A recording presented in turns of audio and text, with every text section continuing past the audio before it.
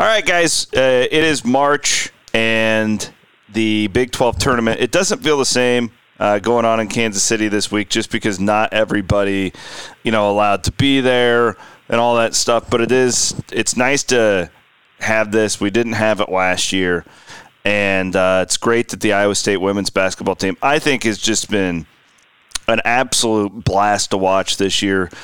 Not only with all the young players, but I think there's been some great stories as well. With seniors coming off the bench and doing great work, and really, it's been a blast. And I hope you guys have enjoyed watching this team.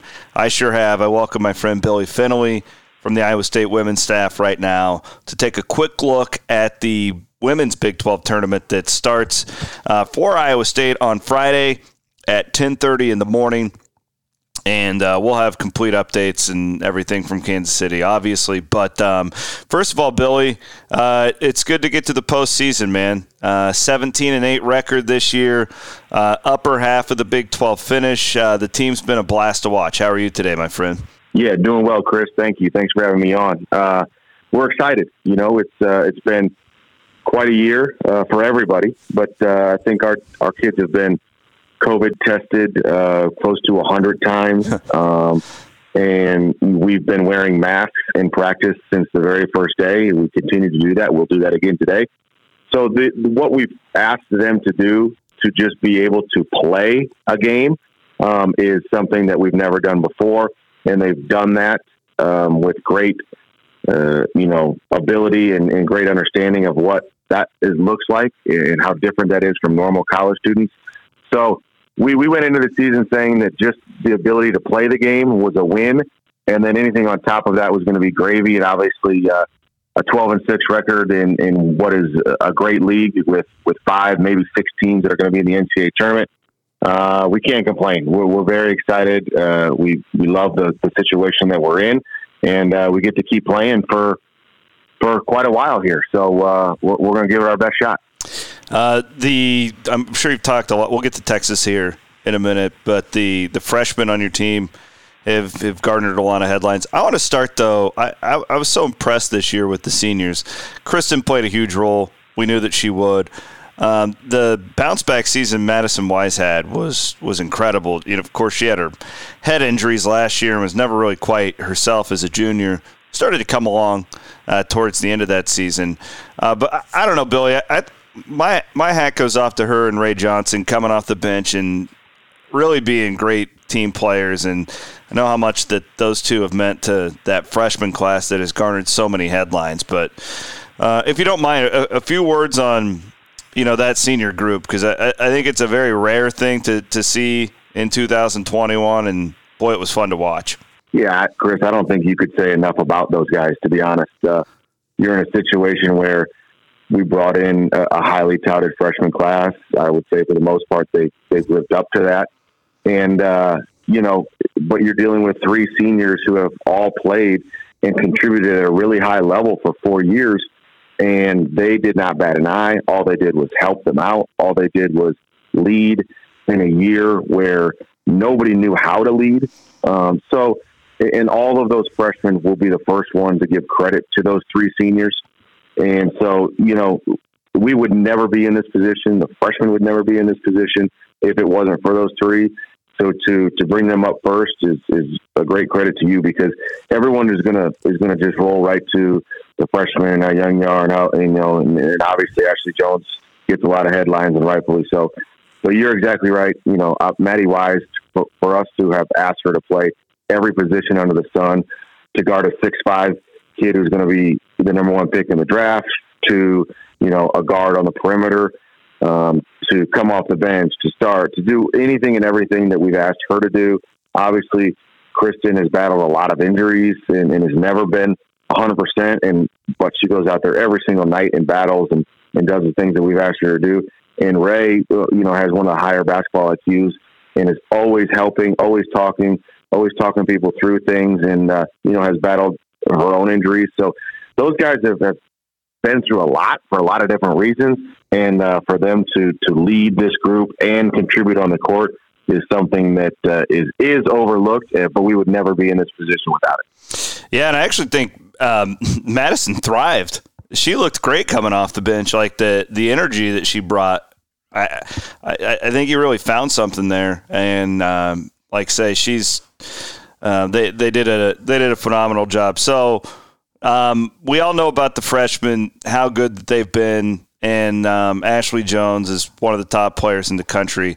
Let's look ahead to Kansas City, because it is an interesting draw for you guys. Probably not a great draw in the sense that Texas has beaten you twice this year, and if you win, you get Baylor again. But you guys had some success against the Bears this year, one of the most historic wins in Iowa State women's basketball history. So we'll get to that in a minute. Texas, you go 0-2 against them this year. That's a team that you've had some success against in the past. New coach comes in. I was really impressed by the way that they played all season long. What's the scout here? What do the Cyclones have to do differently, Billy, to get Texas here on a neutral floor on Friday at 10:30? Yeah, Chris. I mean, I think you're exactly right. It's two completely different styles. They're going to be pressure man, full court for 40 minutes, physical. Extremely physical, slow the game down. The two games that we've played against them, we've taken 49 field goals in the first game, 53 in the second. We averaged 65. Wow. We lead the Big 12 in scoring. They are ninth in scoring. So it's going to be a grind. That's the way they win. That's the way they want to play. They want to grind you out in the half court. They want to slow the game down. So we're going to try to play as fast as possible. I think we need to do that. We need to break the press. We need to handle the pressure. We can't beat ourselves, and that's really been the message. Not to make any excuses by any stretch, because that's not what we do. The two times we've played them have been after a long run of 9 or 10 days in a row, which has happened a few times this year based on just different scheduling issues that we've all had to deal with that everybody's aware of. So that's not the ideal team to go prepare for, on that circumstances. Luckily, we're rested. We took 3 or 4 days off, to be honest, and got back after it yesterday and had a really, really good practice, expecting the same today before we jump on the bus and head south. So, but we know what we have. And they got a kid who just declared for the draft. She's going to be the number 1 pick in the WNBA draft. That's not a fluke. And like you said, the new staff has done a really good job with her in particular. She's really taken the next step in her game. That's a credit to her. They're a very veteran team. They're a team that was going to be in the NCAA tournament last year. They're going to be in the NCAA tournament again this year. And they've got, like I said, the number 1 pick in the draft, surrounded by juniors and seniors at guard that play at a high level and know how to play games in March. So it's going to be a great challenge. They're the only team in the league that we haven't beat. So that's the other thing too that we're telling our girls is, hey, there's no reason we can't. And if we are fortunate enough to play well Friday morning, anybody else in that tournament we've already beaten at least once. So that's kind of our message. And the good thing is we don't have to wait around too long. We get a little COVID test at 6:30 in the morning, and we throw the ball up at 10:30 in the morning. So we'll be on ESPNU. By then, everybody should be done with their coffee and, maybe even a Busch Light at 10:30 in the morning. What do you think, Chris? Bloom and I are going to have a little brunch party on Friday. We already have it all planned out. We're excited for that. Right. Mimosas, we're going to make it a time. I know Iowa State fans know how to get up and get after it. That shouldn't be a problem. As a coach, tell me, is it true? Because us hacks in the media always like to say, it's hard to beat a team 3 times in a season. Is that real, or is that just something that we say? It's funny. I would say I think it's real because it's hard to beat any. It depends on what side of the coin you're on. Of course, we're going to say, hey, it's hard to beat somebody 3 times. If you're Texas, you're going to say, hey, we beat them twice. Why can't we beat them a 3rd time? It just depends. And to be honest with you, I think they both probably apply, but at 10:30 when the ball goes in the air, it really doesn't matter what happened the last 2 games. We have not played our best basketball in the 80 minutes that we've played against them. I think they've shot the ball better on average in those 2 games than they have the rest of the year. We got to clean some stuff up on the defensive end. And more importantly, we got to score the ball. We scored 59 in both games against them. we're averaging 75. So if we got to get this game into the 70s, that's our goal. We want to play fast.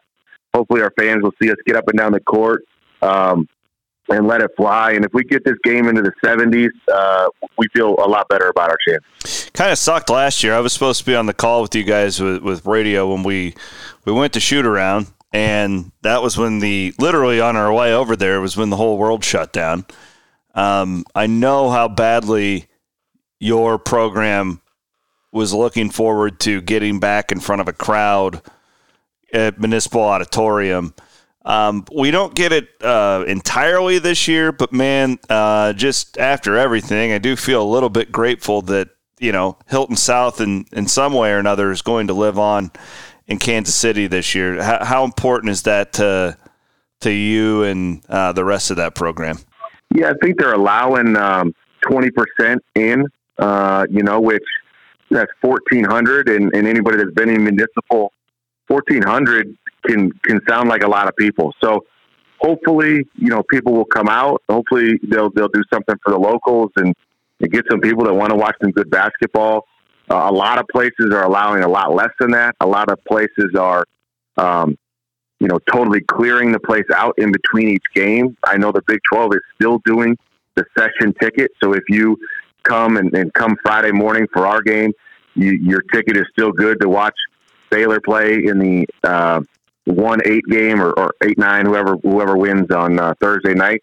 So you're still going to get 2 games for your one ticket, and that semifinal day on Saturday. Hopefully, if we have the ability to be playing in that, you're going to see 4 teams that are probably NCAA tournament bound on one ticket. Mm-hmm. And if we get 1,500 people in there, hey, that's going to feel like a dream compared to where we've been for the last year. So, I don't expect obviously the Power and Light District to be swarmed with Iowa State fans and everything. I don't think we're back to that level quite yet. But we'll take this first step and hopefully look towards next year for that to be more likely. But this is certainly a heck of a lot better than I'll never forget it when we're literally standing in the back halls of the Municipal Auditorium, and Kansas State, we were getting ready to play the next day, walked off the court. And of course, we were all on our phones and knew what was going on over at Sprint Center with the men's tournament, and we all just watched ESPN the rest of the night as everything literally unfolded and shut down. So at least we're going to play some basketball, Chris, and we'll be grateful for that. Yeah, it was an eerie drive home. I'll never forget that drive home that day and just how uncertain everything was. And I'll also never forget the speech that your dad gave the team. It was really inspirational. And hey, you guys ended last year after beating number 1 Baylor, so that was at least something to hang your hat on. And this year, let's go and win a Big 12 championship. We'll be watching. We'll be cheering from here. I will. If you guys beat Texas, I'll go onto Twitter and I'll shotgun a Busch Light in the middle of the day on Friday. How about that? There we go. I know I'll really have to twist your arm to do that, but I would still like to see that, I love it. All right, Billy. Thanks, my man. Thanks, guys. I appreciate it.